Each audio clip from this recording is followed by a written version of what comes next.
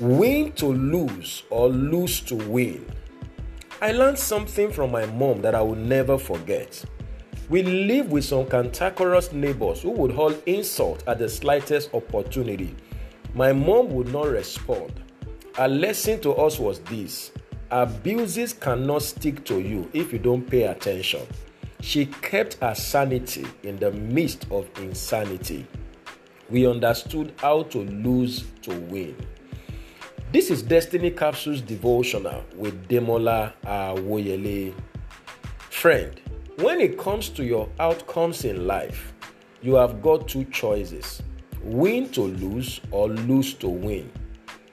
The way you relate with God and His demands on your life is a major determinant factor in deciding your victory or defeat.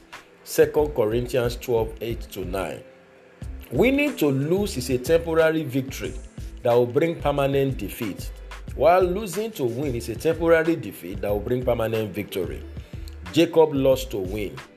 After engaging in an overnight struggle with the angel, he got broken. His tie was out of joint. But this was to mark the beginning of great things in his life and destiny. Genesis 32:24-28. It is better to lose to God than to the devil. Genesis 6:3. If you choose to have your way, God will have no choice than to give up. If God is asking you to drop a bad habit, you had better let Him have His way, else the enemy will triumph over you in the near future. This was the undoing of Samson. Judges 14:3 and 16:21. In life, there are minor battles and there are major battles. Wisdom demands that you lose the minor battles so you can win the major battles. For David, the confrontation with his brothers was a minor battle. He allowed it to slide.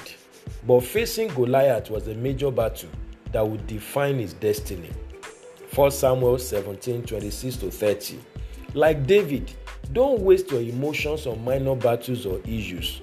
Stop keeping offenses with people when God has reserved a special anointing for you.